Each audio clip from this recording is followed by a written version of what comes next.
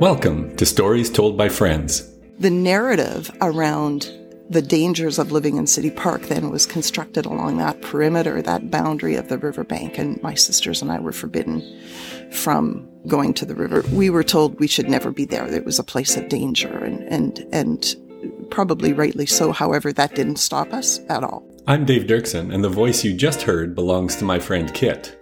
We sat down recently, and from that session, I created 2 shows. Chronologically, this episode comes first, but they can be listened to in either order. We recorded in Kit's backyard, so her great stories will be accompanied by many outdoor noises, birds, wind, etc. Here's Kit. Today we're chatting outside, so that's a magpie, I hear. So It's good. It could become a bit of a bird podcast as well today. It could, and as a matter of fact, there has been a historical magpie nest not too far from straight above your head. Oh, good. So you never know. Exactly. That may add some excitement. But yeah, Sure. It's nice to be outside. Yeah. So anyway, what, if anything, would you like to say as an introduction to who you are? You've stumped me already. Well, my name is Kit. I've actually lived my entire life in Saskatoon with the exception of 4 years of high school when I moved to Regina. And I'm a teacher. I'm now gloriously unemployed, which is code for retired. And I'm just so grateful to live in Saskatoon and to be close to my family. It's wonderful. Fabulous. Yeah. And this is always a place with lots of action with the grandkids. When I've looked over the fence, there's always action. You've got the playhouse, so it's a warm and lovely place to be recording a story. So I, as usual, have no idea what you're going to share, which is fabulous. I love to be surprised. The magpie does have quite a story to tell, obviously. They often do. Yeah. All right. Yeah. So you're on. I was thinking about what's a connection that you and I have together. And one of the connections, aside from basketball and teaching, and I say basketball not because I play basketball, but because I'm a fan, that we both grew up in City Park. I lived on 8th Avenue North from the time I think I was about 2, maybe 2.5 or 3, until I was 13 years old. And I lived there with my family, my mom and my dad and my sisters. My mom was a city hospital nurse. She did her training at City Hospital at the nurse's residence just down the street on Queen. And my dad was a physician and he worked at City Hospital.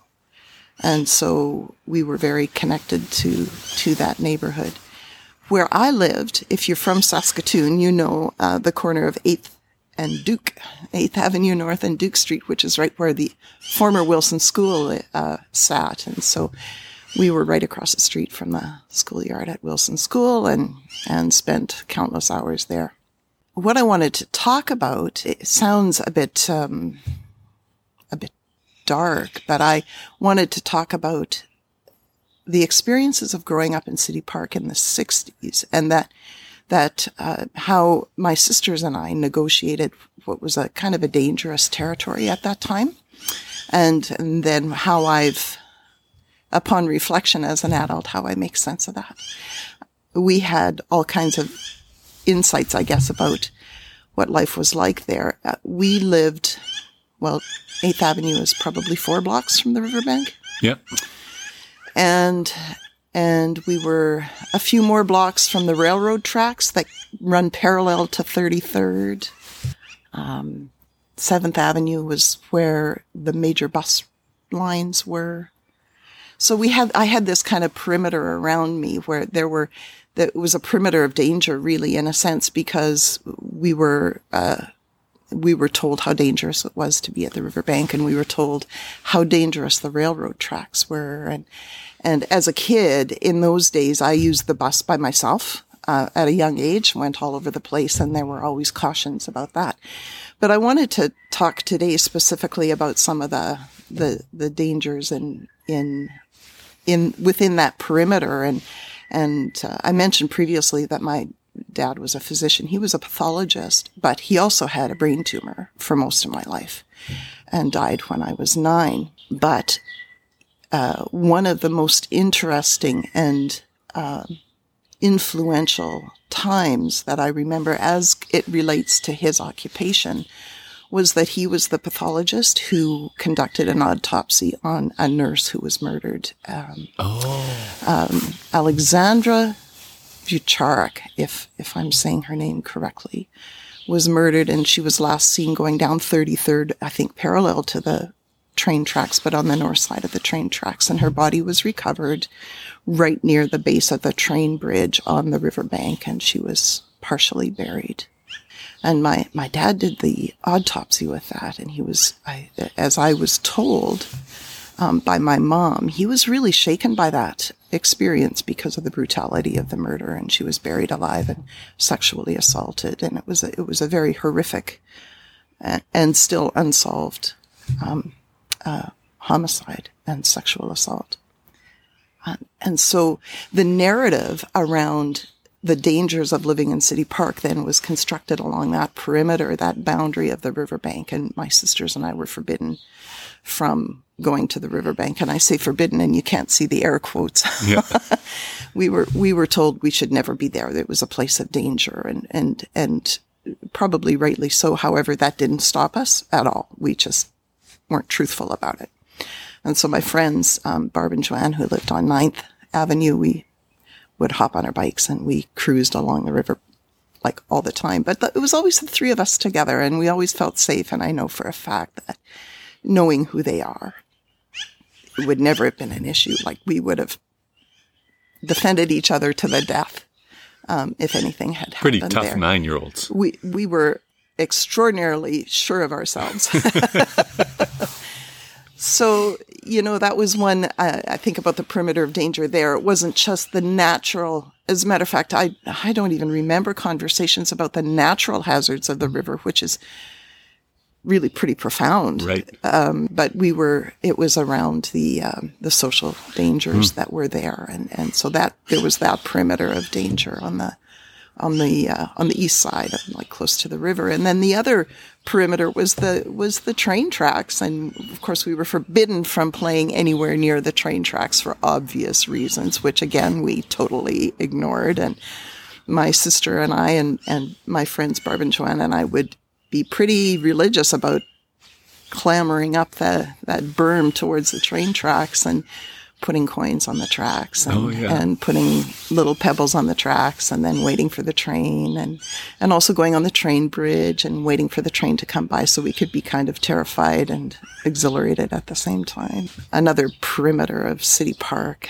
And again, I always felt confident there. I didn't feel particularly worried. We were a little bit saucy, but we weren't taking risks that were ridiculous, like standing on the tracks and jumping out of the way or anything. Our big badass activity was putting pebbles on the tracks. But what was really a story that really stands out for me around my experiences in managing that whole risky life in City Park was taking the number 3 bus on 7th Avenue. The number 3 bus was the one that took me to my grandma's house, which was wonderful. It took us to Riversdale Pool, which was great. And so we took the bus. I took the bus by myself lots of times. It was no big deal.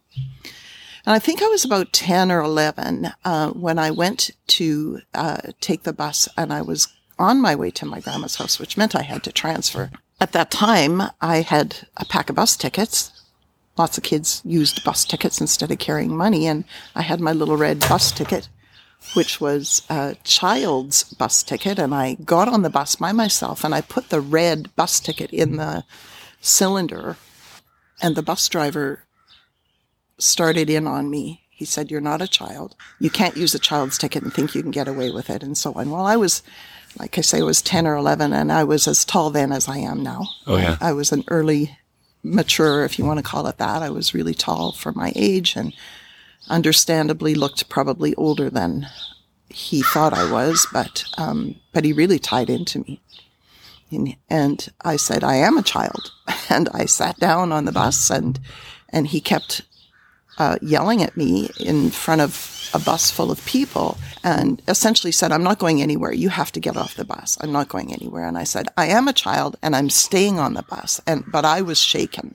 I was really probably shaking as well as shaken. And I sat down on the bus and he finally pulled away from the bus stop, which was at Duke and 7th. And he went as far as the corner store, which is 1 block away. And he was, all this time, he's haranguing me about, you're not a child, you can't stay on the bus. And he said, I'm going to stop here. There was a corner store where City Perks is now. There was a corner store. He said, I'm going to go and phone the police. And I said, you go right ahead and phone the police.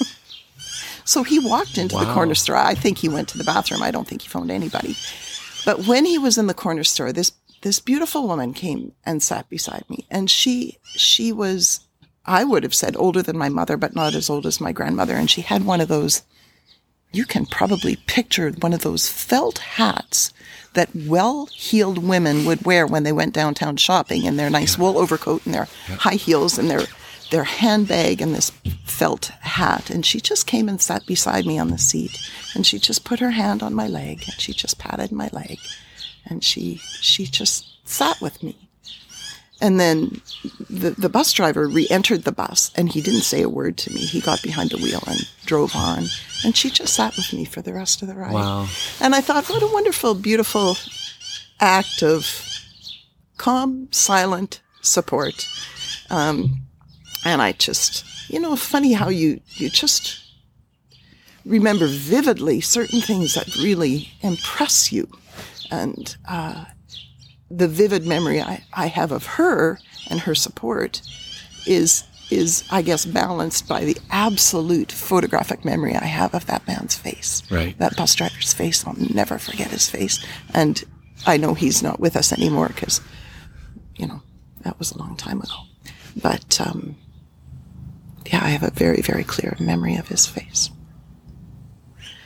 So I think about that story a lot. I think about that simple gesture of loving kindness. How nice, what it meant to me.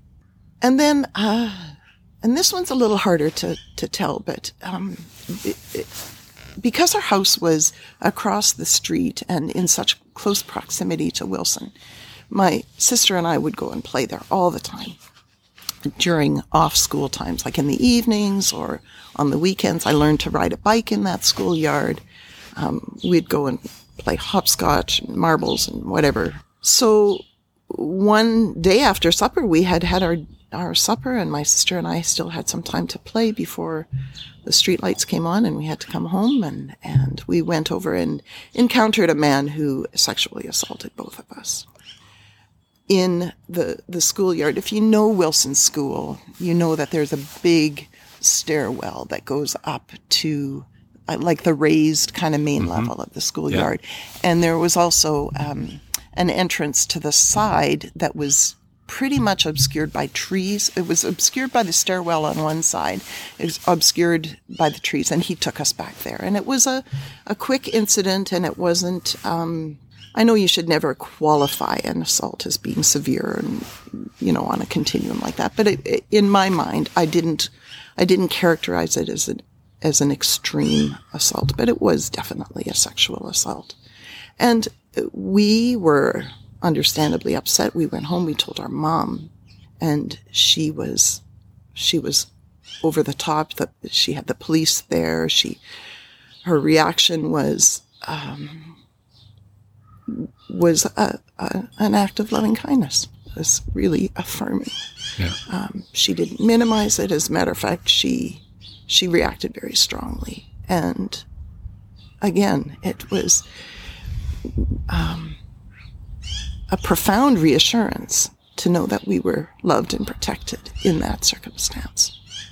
And so from strangers and from families, I hold memories of City Park with a lot of affection, and I think that for me really outweighs the danger, that discourse of danger that was all around us, a discourse of hazard and risk and fear, and the kindness of my mom and this lovely person on the bus with the felt hat, and my friends really solidified that sense of safety in the world. So I often hear people very nostalgically talking about their childhoods and the freedoms that they had. And some of that is true. But the other truths of that freedom are the dangers that we might have encountered. And I'm just so grateful that I had all those lovely touchstones to consolidate my sense of safety and my sense of agency in the world, too. Yeah. Yeah. Wow. I relate to those stories, having grown up 2 blocks away on 6th Avenue, the narrative of danger all around you, the train tracks, the bus. I relate so much to that because the number 3 bus was our ticket. We'd get on the bus and go to hockey games at the old arena downtown. Yeah. And then get back on the bus after the game as an 8 or 9-year-old. Yeah. But with confidence. Yeah. And no sense of apprehension. And a sense that like your experience, that if something happened, there would be somebody who would help you out as a kid. I'm sure that was our parents' belief as well. Yeah. But yes, and their hope. Yeah. Yeah. And the proximity to the river, the trails right along the river, those dirt trails that I still ride my bike on to this day and feel a bit like a kid. So yeah. Oh, I relate very strongly to the area anyway. But right. Yeah. It's really a beautiful area. Now too, I think it's a wonderful neighborhood. And the other thing about that neighborhood that was was such a draw was the skating rink and the shack. I can smell that. The heat inside the skating shack. Yeah. It was a real community force. And they played music over these tinny loudspeakers. I have a strong memory of a story that fits a little bit with the danger and the community support. My friend had his skates taken from the shack one night when we were over there, and he was very upset because he didn't have the means to get another pair. Like, this was his. Right. And so I went home, told my dad, and my dad went and knocked on a door on 7th Avenue and said, "Give him his skates back." Yeah. And, it was kind of a bit of a confrontation, but they went in and grabbed him and gave him his skates back, and so it was that kind of thing where there was all this danger, but there was also this belief that there'd be support, and there was. And so it's a really interesting time. Yeah. Good old City Park. Yeah. That corner convenience store that you talk about, my friend Bruce, who actually has recorded an episode. Right, Bruce, the fence scaler. That's right. He lived directly across the street from that store, and he had a veranda. Yeah. And so we would play pranks on that corner store. We would order pizza to the corner store and then watch from the veranda and, howl with laughter or whatever. So, yes, so that old chestnut. Yeah, exactly. Yeah. My cousin would come in from the farm and do the same thing to our neighbor, Mrs. Hall, who lived across the alley from us. Her house faced Wilson Schoolyard, and my cousin would come in and order Kentucky Fried Chicken and stuff like that. And so in some ways, we were the danger. Yeah. We were the menace and the danger. The menace. Yeah. I'd say menace, not danger. Yeah. I don't even know if my kids have heard all these stories. My father, the pathologist, and I didn't know him well because he was ill pretty much my whole life. And he wasn't exactly a warm, fuzzy guy. As a matter of fact, he was. I often tell people that pathology was a good specialty for him because he didn't have to fake, a good bedside presence. But my mom does tell the story of his distress that this woman was so brutally, she was buried alive, and he knew that because he found in her lungs, soil. The murderer put her in this shallow grave, packed large chunks of concrete on her chest and body, covered her with loose dirt, and then left her. And as I recall, she was discovered because part of her arm was exposed, and somebody walked by and saw this. But that finding of his that she had inhaled soil really distressed him a lot. Yeah. Those are very major and alarming incidents of real danger that you were exposed to and that your family was exposed to in that time.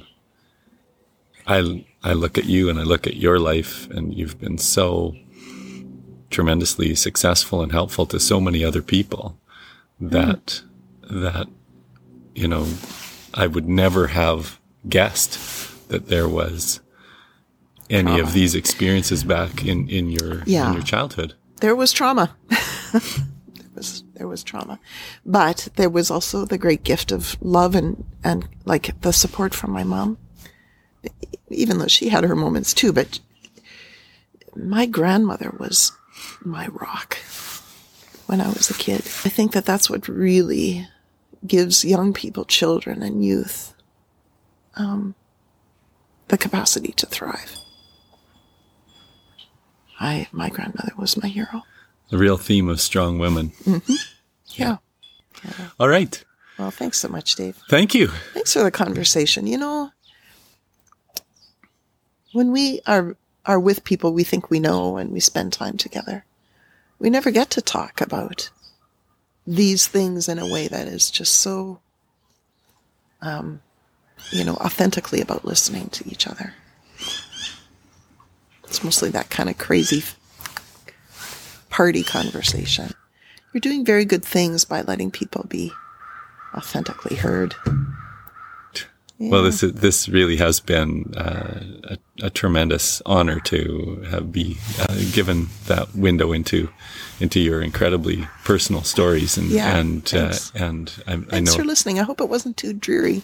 Not at all. No. Because everything does have, or not everything, but there is the capacity for dreary to be very inspirational and to change your life in meaningful ways. A big thank you to Kit for sharing these childhood memories.